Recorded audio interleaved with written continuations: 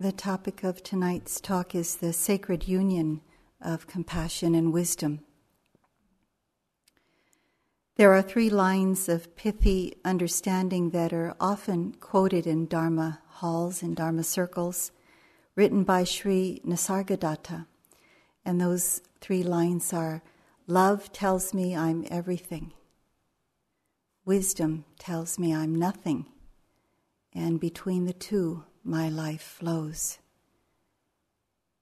So tonight I'd like to talk about how compassion and love brings us closer to wisdom, and then how that wisdom brings us closer to compassion, and how that compassion again brings us closer to wisdom, and the cycle and the circle is ever deepening.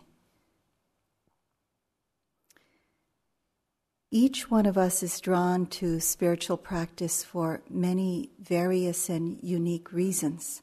To be free from grief or depression or particular difficult pasts that we've had, perhaps. To be free from suffering in a general way. To realize peace, a kind of peace and happiness that's not dependent on outer conditions. A kind of peace that can be within our hearts no matter what's happening out there. Some people talk about being unconditionally loving, and this is a primary place that fuels their practice. Some people talk about realizing God, or whatever that means to them. And I think that all of these reasons are in this hall, and more, of course. Within all of that, interwoven with all of that, is this common yearning, this spiritual yearning to connect with ourselves more deeply. We come to the practice and we see that we've been disconnected from our hearts, from what's really true. We come to see the truth more and more deeply. This is a very sacred yearning to know ourselves beyond our strife, beyond opinions, beyond the opinions, our own opinions, the opinions of others, beyond or before our past, which might have solidified into the error of seeing it as this will be forever. This past of ours will be forever. The error of that. We come to know ourselves in terms of what this mind and body is, beyond the words, beyond the thoughts. This has been our beautiful journey here, our journey in life out of here also. So because of this yearning, we come to understand more clearly what life is, and we begin to enter another realm in our practice here on retreat. And that is a realm of our moment-to-moment experience, where we begin to realize our suchness, or the suchness of life, the beingness of life. This is from a great Sufi master that lived in the 1300s. His name was Hafiz. When the words stop and you can endure the silence that reveals your heart's pain, of the emptiness or that great wrenching, that sweet longing, that is a time to try and listen to what the beloved's eyes most want to say. So it's like listening with our eyes. We learn that what it takes to receive the truths of life are simple things, like being present in a very big way, love, compassion, remembering and practicing our goodness. We learn that this is not only important, it's essential in order for us to come close to who we are. I may have mentioned already in another Dharma talk that I found an old journal that I was writing. Some years ago I found it, and I had written this journal when I first met Munindra, and I asked him the question, what is the meaning of my life anyway? Why am I here on this earth as a human being? And in that journal I had written about this great kind of quiet desperation that I had at that time, a very underlying desperation, which Munindra translated as spiritual urgency.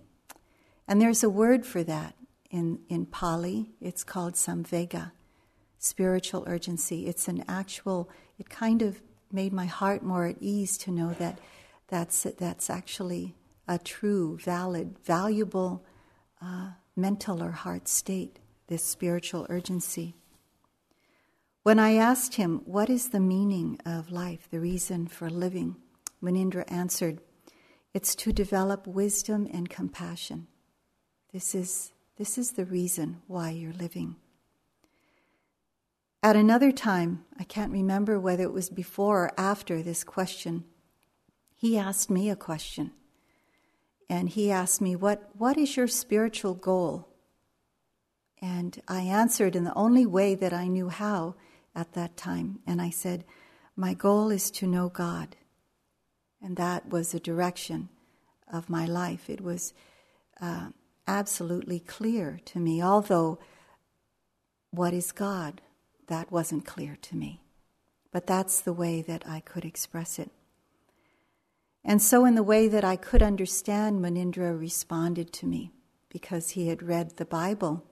And in a passage of the Beatitudes from the Bible, he said, blessed are the pure in heart, for they shall see God. And that was a connection to me that helped me to go on, to help connect where I had come from into where I was going. The purification of heart and mind. I could see that in my own heart, the presence of these places that we are purifying, the presence of greed, hatred, and delusion, this is what caused a great separation in my heart, a feeling of separateness that belittled me, that limited this sense of me, that made me feel so inadequate and not strong enough to go on. There was great suffering in my heart on that level. I could see that it was not just on a personal level that there was this suffering, but that it was also on a universal level. So I had to face this first noble truth of suffering. I had to be willing to come close to it. I had to be willing to turn the heart to that place. So this yearning, this urgency, which we all have, gave me the courage to do that, gave me this kind of oomph to go forth, to not run away from that place.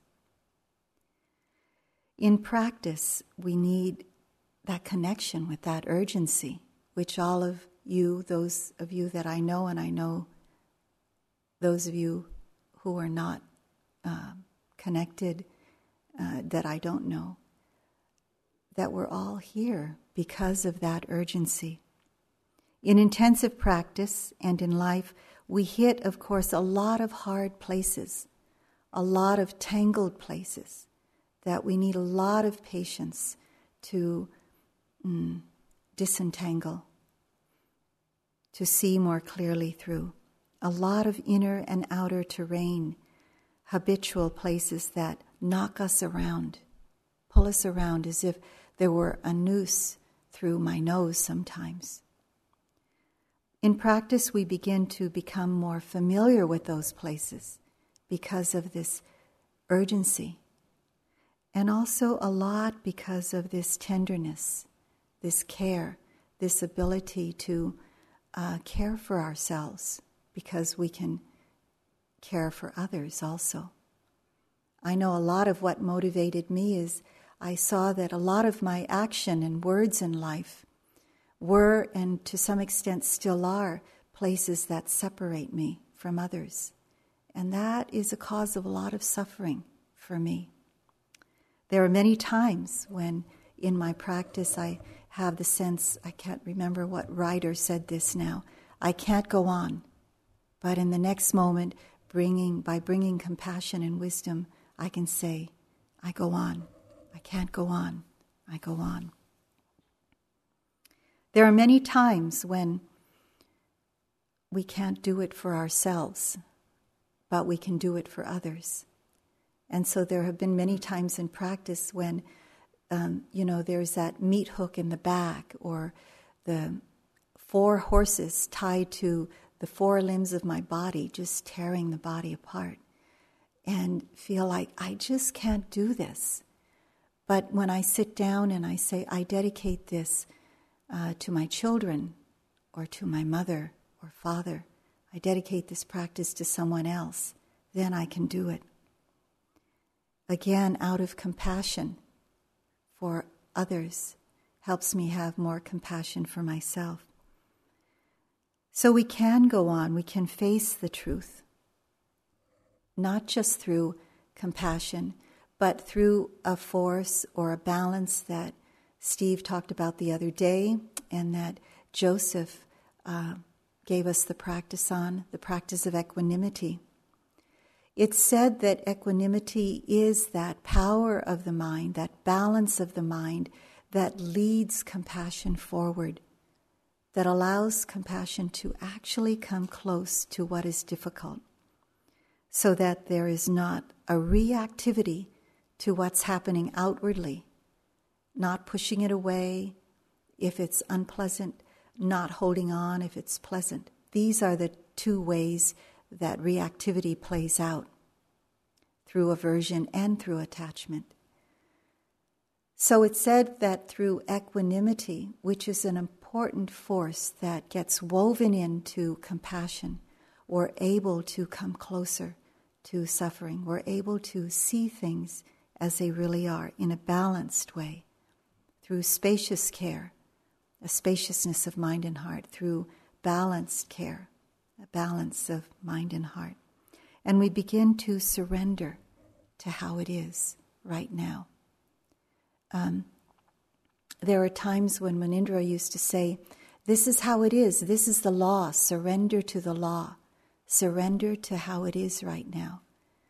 I'm just remembering now a time when I was taking him on a little tour of Maui, and we were in the car, and I was complaining to him for the, I don't know how many 100th time about my life, my past, and how it was, and how it affects my life right now. And as each one of you, I've come from a very challenging past, raising children on my own for many years, 3 of them, and then just trying to survive. And then at this time I was complaining to Munindra about how it was. And one of the many times he said, surrender to the law. This is how it was in your life. Surrender to the law. This is how it is right now. Let go of the past. This moment that you are, when you can bring love, attention, goodwill to this moment, this is the moment that's shaping your future. You don't have to let the past shape your future. Surrender to how it was, let it go. Surrender to how it is right now. Surrender to the possibilities that you have for reshaping your life. It's said that equanimity allows compassion to actually activate itself, so it can go forth with more strength and face what we have to face. And that surrender is that equanimity. This is how it is right now. One of my friends and a person who cooks for us in retreat used to say when he had to face something really difficult about cooking on retreat, he used to say, well, now I'm saying with this difficulty, oh, well. And then, of course, he would do what he could, but he'd say, oh, well. He says, this is a lot better than saying, oh, hell. And that's where he was when he used to say, complain about it, and not do anything, not find a way out. He was in the hell realms. But in the oh wellness of it, he could find himself in a fuller place. One time in practice, I was explaining to another teacher, Bilin Sayadaw, about this unrelenting dukkha that kept coming up, expressing itself in different ways, sometimes in very personal ways, by the past, and kind of wrapping around a sense of me, mine, and I around it, that kind of suffering. Or pain in the body that was really, really difficult. And I really appreciate some of my monastic teachers because of the way that they would simply just face it head on, straight on, and not allow me to get lost in the suffering of it, but allow me to see through their own response and through their own way of saying. I remember Bilin Sayadaw saying through a translator, this is how it is, isn't it? This is the first noble truth of suffering, isn't it? And then ask me questions. Can you see the arising of it? Can you see the changing of it? Can you see the passing away of it? Can you see the ephemeral nature of it? So there was a caring equanimity that helped to entrain my own heart when my teachers, or this particular one, Bilin Sayadaw, responded to me, not giving me the chance to fall into the delusion of taking it all so personally, of drowning in the suffering, but of being able to float and be more buoyant about it. One of the things that our teachers in different ways tell us is that our resisting opening to suffering, our running away from it by going off into thought is one way that we run away, just adds more layers that we eventually have to see through, eventually have to let go of. So perhaps it was possible by this way of being given this kind of reflection by Bilin Sayadaw that I am more able, sometimes, not all the time, to compassionately surrender to how things are, to draw nearer to the moment, even if it's really difficult, without flinching, to face what's not been faced before, in a different way, to touch that hurtfulness in some way at some time and not personalize it, to just see it with bare attention, in its momentary passing. So first, what happens in our practice is that we begin with mindfulness to connect without reacting to that inner place. And that brings forth a great degree of compassion, a kind of feeling okayness about it. Someone came today and said there were a few moments of just being with what's happening, just an okayness, a deep kind of being held by life in a different way, by the truth of life, even though it's difficult. So that at times our practice or mindfulness takes us to that place beyond the defining lines of what we call me, of what we call mine, of what we call myself, in this body, in what we call body, in this mind, what we call mind.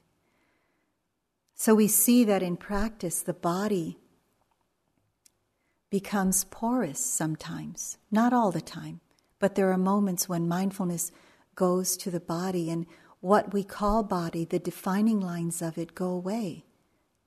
There's this porosity of the body. There's this intangibility there's this dissolving. We bring attention there. Mindfulness goes to some sensation in the body, and in that moment, it just goes away, it dissolves. We think that it's bad practice, actually. A few of you have talked about that, I go to the body and it can't be there, it just dissolves. This is when the understanding of the anatta characteristic and the anicca characteristic, the selfless, impermanent nature of what is called body, begins to be known more clearly because of our ability to come closer with a gentleness. Various sensations of arising and passing away of what is called body are seen: hardness, softness, heaviness, lightness, coolness, warmth, roughness, smoothness. Not overlaid continually with a concept of this is me, this is mine, this is myself. It's just the experience and the bare attention to it and the knowing of it. Of course, some experiences are challenging, some are delightful, but those are seen in a different light, without reactivity, without pushing away if it's challenging, without holding on if it's delightful. And when this happens, this non-reactivity or this equanimity happens, this arising and passing away, this ephemeral nature is seen more and more clearly. So now practice is in the domain of deepening wisdom because of compassion, because of the equanimity interwoven in compassion. Wisdom comes. The experience is in the realm of what is called mind, that extremely powerful, yet we begin to see so ephemeral experience of mind is known. Pleasant, unpleasant, neutral experiences. The moods of the mind, the objects of the mind, these become known more clearly.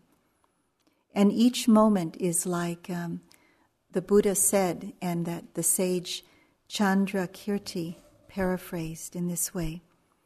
Each experience of the mind of the body is like a flickering star, a mirage, a flame, a magical illusion, a dewdrop, a bubble on a stream, a dream, a flash of lightning, a cloud.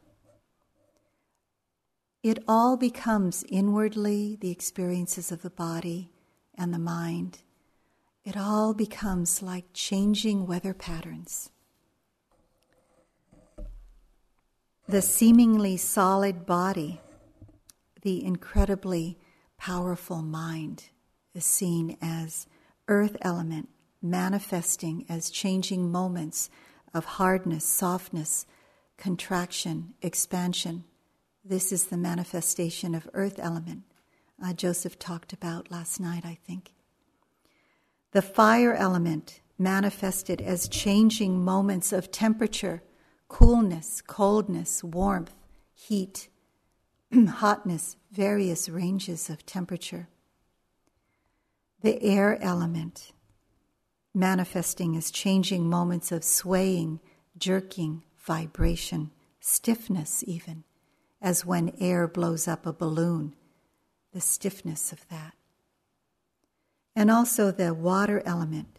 This element is not experienced directly, it is said, and we might experience the water element as touching water itself, but when we close our eyes, it's experienced as just heat or coolness or even softness.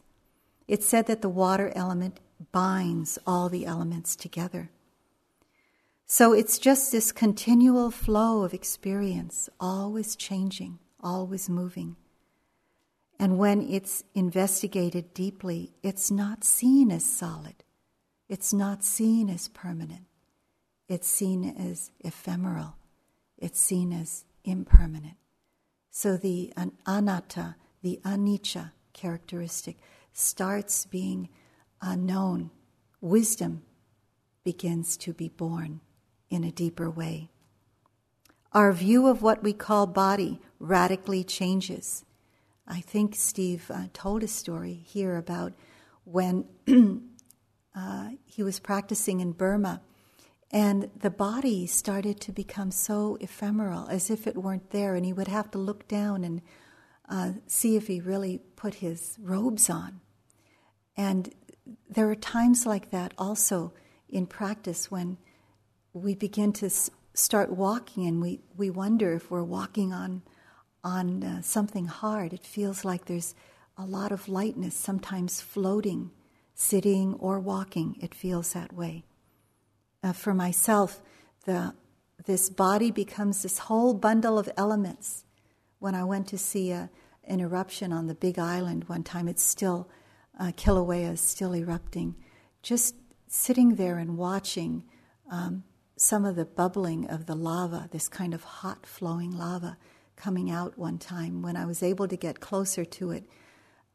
Now you're not able to get so close, but it's just this dissolving of who I thought I was and what that volcano was doing. It was just all this elemental quality weaving in and out of experience, coming and going, no different from that volcano. Heat element, air element, water element, earth element. So conventionally we say this body is me, mine, myself on a relative level, but on an ultimate level, what begins to be seen as something radically different. What we call me, mine, and I, myself, is just this changing conditions of elements, of experiences.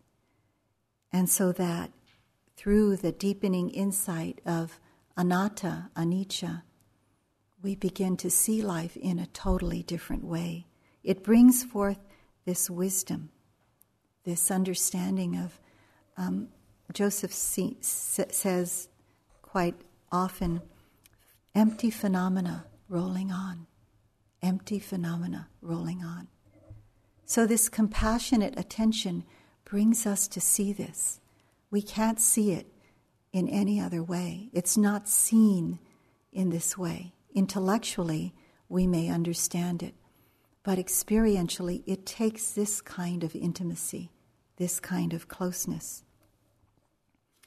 And so, insight, it's said that insight into the wisdom of the anicca characteristic, or the characteristic of impermanence, brings about insight into the anatta characteristic, the empty nature of experience.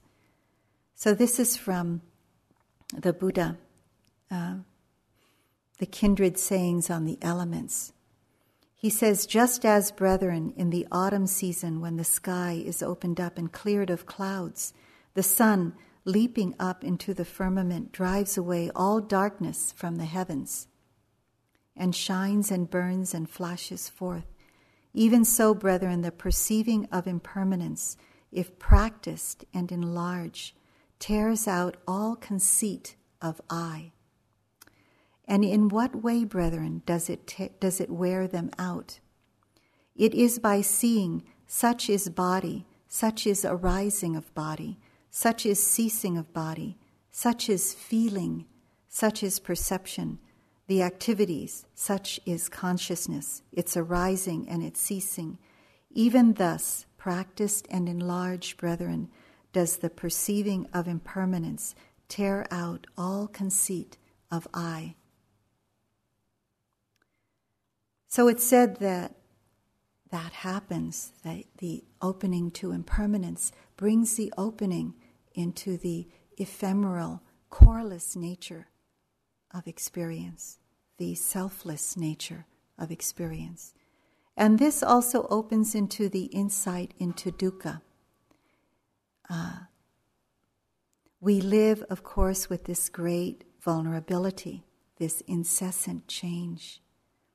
This vulnerability is dukkha itself, is suffering itself. Where can we hang on to anything permanent that will give us lasting happiness? No such thing exists in this world. Ideas and concepts exist that we can hang on to.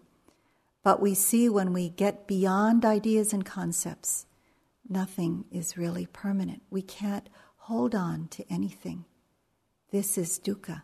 This is the understanding of dukkha. We try to find lasting happiness somewhere, and we see that eventually it ends. We go after our idea of happiness, and we come close to it and experience it. Eventually it ends.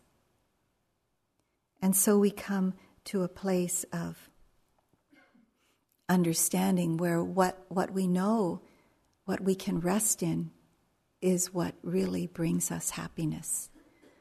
There's a chant, anicca dukkha, anicca vata sankhara. That means impermanent, all things are.